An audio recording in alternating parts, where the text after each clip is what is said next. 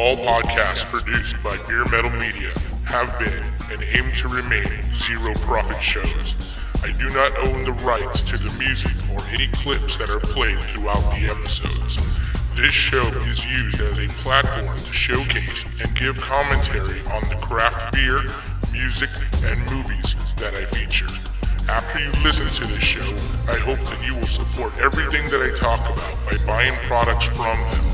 In the end, you will have more knowledge of the bands, songs, albums, movies, and of course the beer and the breweries. Enjoy the show.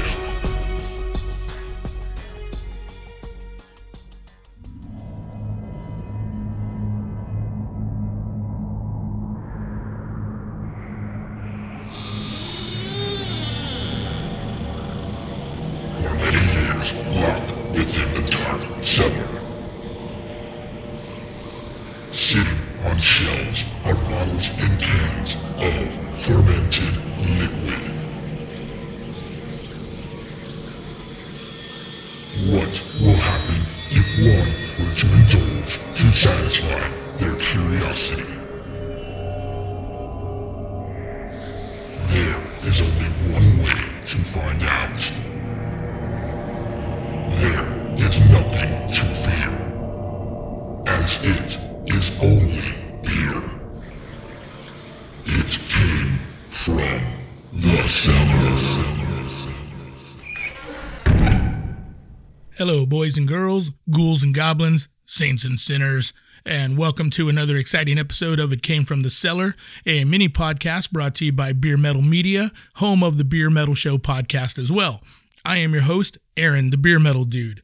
For many years, I have purchased, traded, been gifted, bottles and cans of craft beer that have been aging here at the Beer Metal Media House for several years because I really hate to drink at home alone and I rarely have people over. So instead of drinking these beers, I usually just go out so I can be social among my fellow craft beer drinkers and metalheads.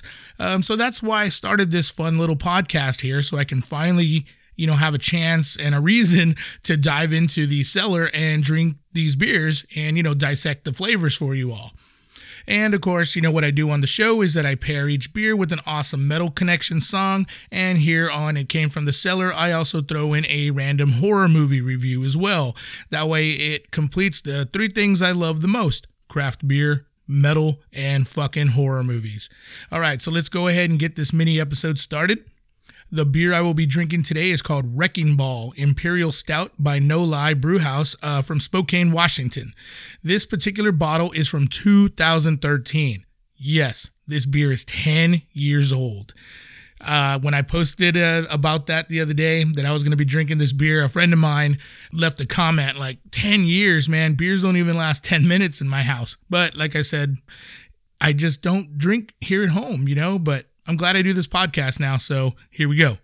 I really do hope that this beer held up over all this time. It's moved a couple of times, but, I usually keep my beers in really good condition when they're here at the house.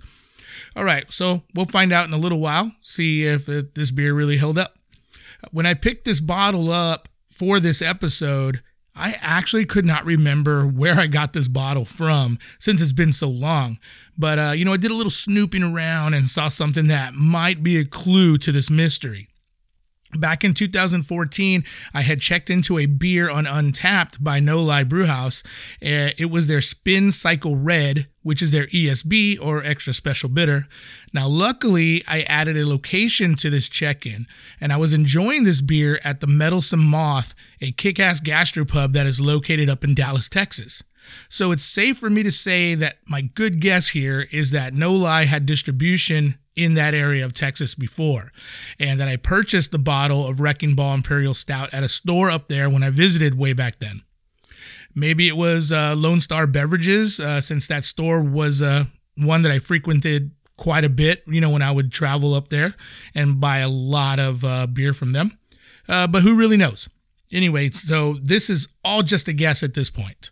My check-in was May 1st of that year, and really no fucking telling why I was up there during that time. Usually I would travel up there for the Texas Frightmare Festival, but, that could be the reason. I don't know. Okay, so No Lie Brewhouse. According to the results in searching for info about this brewery, because I had to look it up, I did see that the brewery was established in 2012, but actually upon further investigating, I did actually see that the history of this brewery goes back a bit further. According to the info on Wikipedia, yes, I had to use Wikipedia to get the info because once again, the actual website for No Lie does not contain any of this righteous info. Anyway, brewmaster Mark Irvin actually began Northern Lights Brewery in Airway Heights, Washington back in 1993. He moved the brewery to Spokane in 2002. A fan of the beers produced by Irvin, John Bryant, offered a partnership in 2011. Now, Bryant was no stranger to the craft beer scene as he was once the vice president of sales and marketing of Deschutes Brewery and chief operating officer of Odell Brewing Company. In April 2012, the brewery was officially changed to No Lie Brewhouse. See, that wasn't so hard. You know, all that info I just read, put that on the No Lie Brewhouse website. You know, I really wish that breweries would put info like that up on their websites instead of just like a little mission statement or some kind of vague info, you know, when you click on their about page. What you put on there is not your about page. What I just read, that's about. You know what I mean? I just don't understand. It's like band bios. You know, when you click on the biography of a band and all it talks about is what's going on currently, it's like, no, dudes, you guys started like a fucking million years ago. Like, I want to know everything that happened, you know, instead of having to look it up on several websites, read interviews, and do other research. I mean, damn, just put it out there. I don't know. That's just me, though. You know, I just really want to know all the dirt and all the key points. You know what I mean? All right. Well, I'm sure there's reasons, because I do see this a lot with the breweries, especially breweries. They don't really put a whole lot of the info, and I get it. It's a business. You know, maybe they don't want some of that stuff out there, but there's people like me that I'm just a sucker for information. This will be my third beer by No Lie. Besides the ESB I mentioned earlier, I also saw that I checked into their Jetstar Imperial IPA back in 2014. Wrecking Ball is at 9.5% ABV, and back in 2013, this beer was packaged in a 22-ounce bomber bottle, a rare find these days, it seems. In fact, looking at Untappd and the brewery website, they have moved to 12-ounce cans for this beer nowadays. Here is what No Lie has to say about this beer. We set out to brew a complex, tasty monster of a stout that perfectly captures our no boundaries approach. Wrecking Ball swings heavy with 5 types of dark roasted malts for delicious coffee, chocolate, and brown sugar notes. 2 large hop additions bring that substantial maltiness back in check, delivering a big, beautifully balanced beast of a beer. Well, after being aged for 10 years, let's see if I can get all those flavors as promised. The label is silk-screened or screen-printed right onto the bottle. The label is in like blocks of orange and white. The top orange block just has the words Wrecking Ball Imperial in a very simple-looking font. 2 white blocks are underneath that, one having the words Imperial Stout, and the other has the ABV and bottle size. All written in that same simple font. The bottom larger orange block has a clip art drawing of some office buildings and a large crane with the wrecking ball. And that's it. Very simple, straight to the point here. All right, so let's get to the beer. Okay, well, the appearance of this one, it's a very, very dark brown. You can definitely tell it's not a black beer. It's just very dark brown, has a kind of a slight reddish hue to it, but, you know, just it's mostly dark. And it is topped with a small, foamy, tan-colored head. Very nice. All right, let's get to the aroma. Okay, I'm getting a nice bitter chocolate up front. I am getting like a sweet brown sugar, some caramel. And to me, it's like a cup of hot coffee, you know? Definitely picking up on all those flavors. Or, you know, in the aroma, excuse me. Let's see, I'm also getting some earthiness. Dark roasted malts give it a bit of a dark bread aroma, kind of like pumpernickel bread.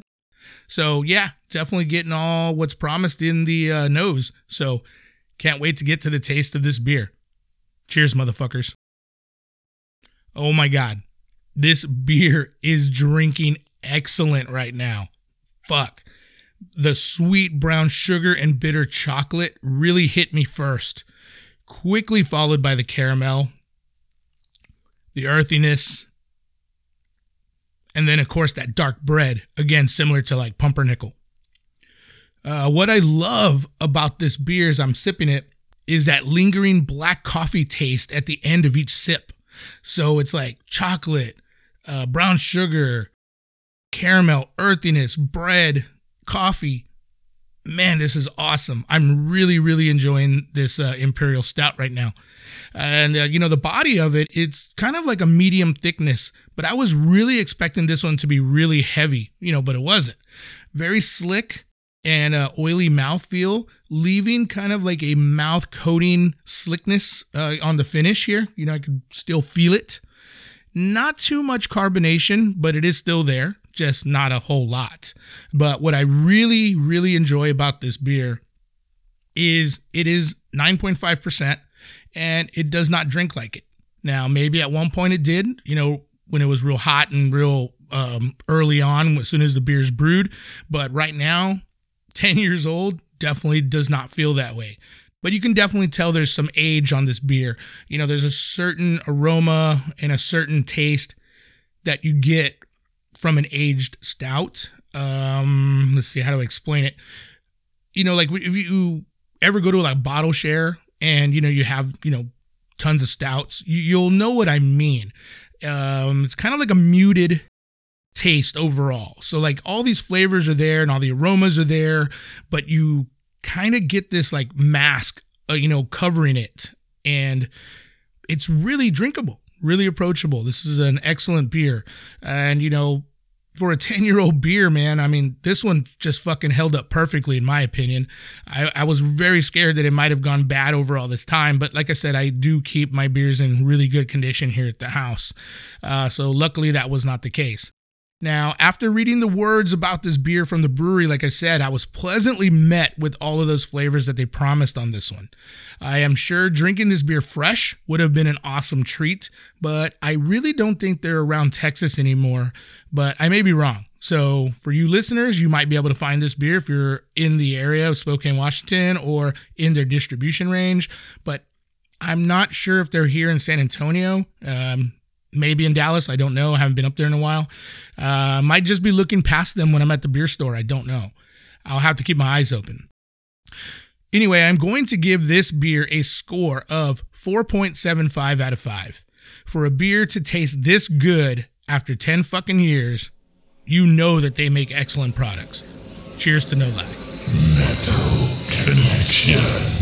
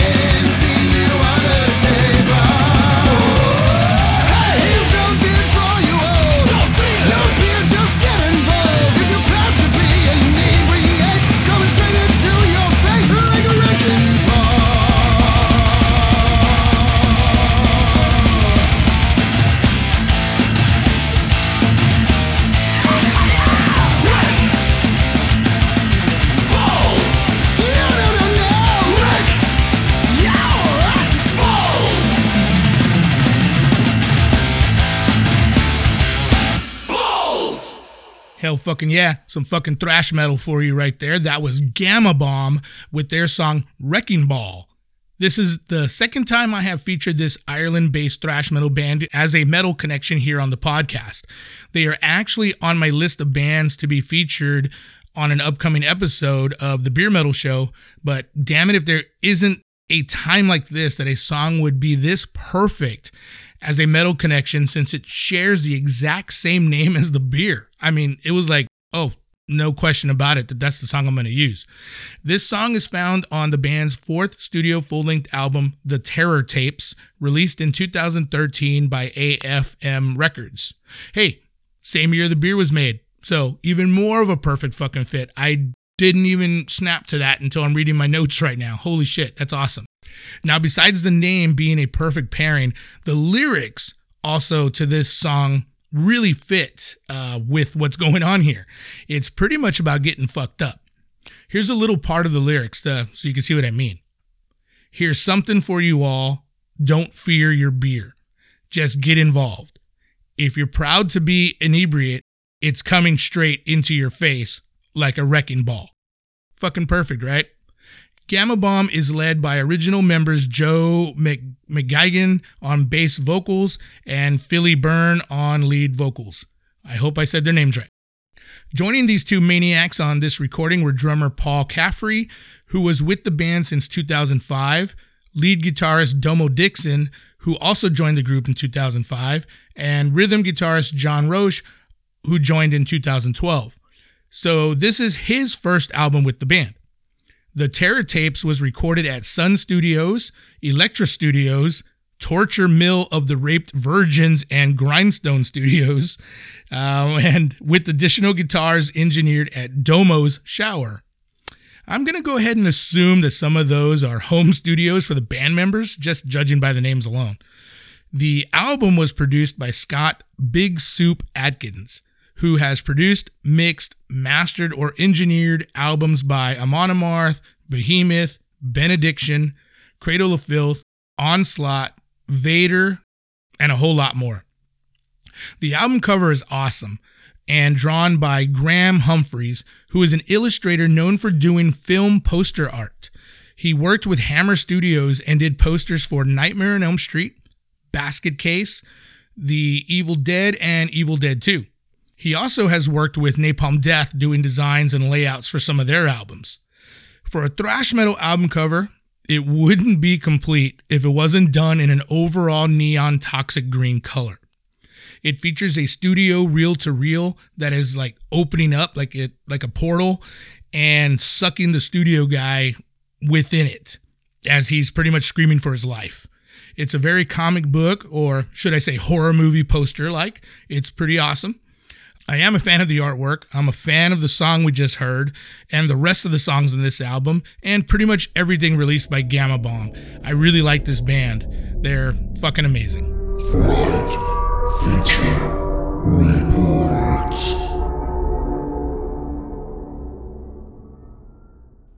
One sound down here, and I'll kill the both of you. Nothing in my life has been right since the summer of 1958. 1, 2, 3, 4, 5, 6, 7, 8, 9, 10. A time when even the guilty displayed a rare innocence. See anything? Not even a goddamn elbow. Hold it. Wait. He wants to sleep over there again. What, next door? I'm Meg. I'm David. There are 2 young girls living at the Chandlers now. So? I hear you met her. Oh, your cousin. Yeah, down by the rock. Cute too, ain't she? What's that? They were in an accident. Both parents died too. Mom says they must have died instantly. He stopped by to get this to David. She's something, isn't she? Mrs. Chandler must love having her around. Tent worms. I'll do this one, and you can do the rest, okay? I don't want to. David, Hey, Meg, how's it going? I haven't eaten in almost 2 days. Ruth hates me. We all do. I don't care what you do anymore, bitch! Your sister is a goddamn bitch! Nothing I ever do is right. Doesn't sound like the Ruth I know. Not so fun when it's your precious sister getting slapped around. Teach you to pick on people your own size. You brought a cop here after my mother Best policy, mind your own business. That's how you stay out of trouble. So you think any more about it? About what? Getting Meg into the game? We got our own game now. You want to think about one thing, girl. Well, two things, actually. First, it could be your little sister hanging here instead of you. And second, I know some of the bad things you've done, and I'm kind of interested to hear them, so maybe this confessing isn't such a kid's game after all. I can hear it from the one of you, or I can hear it from the other. You just think about that.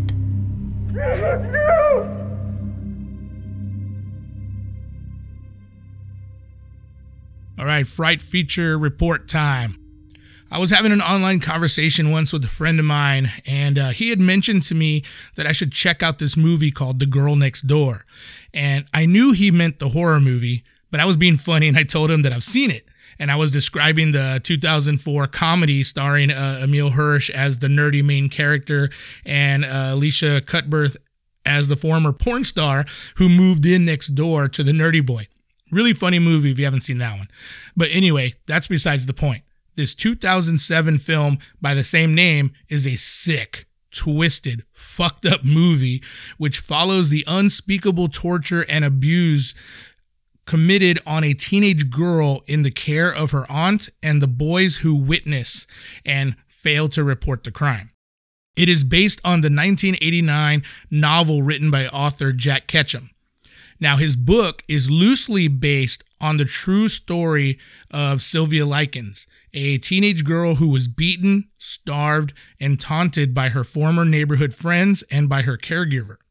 Sylvia died from all the trauma, and the case was brought to trial, raising awareness of child abuse and bullying.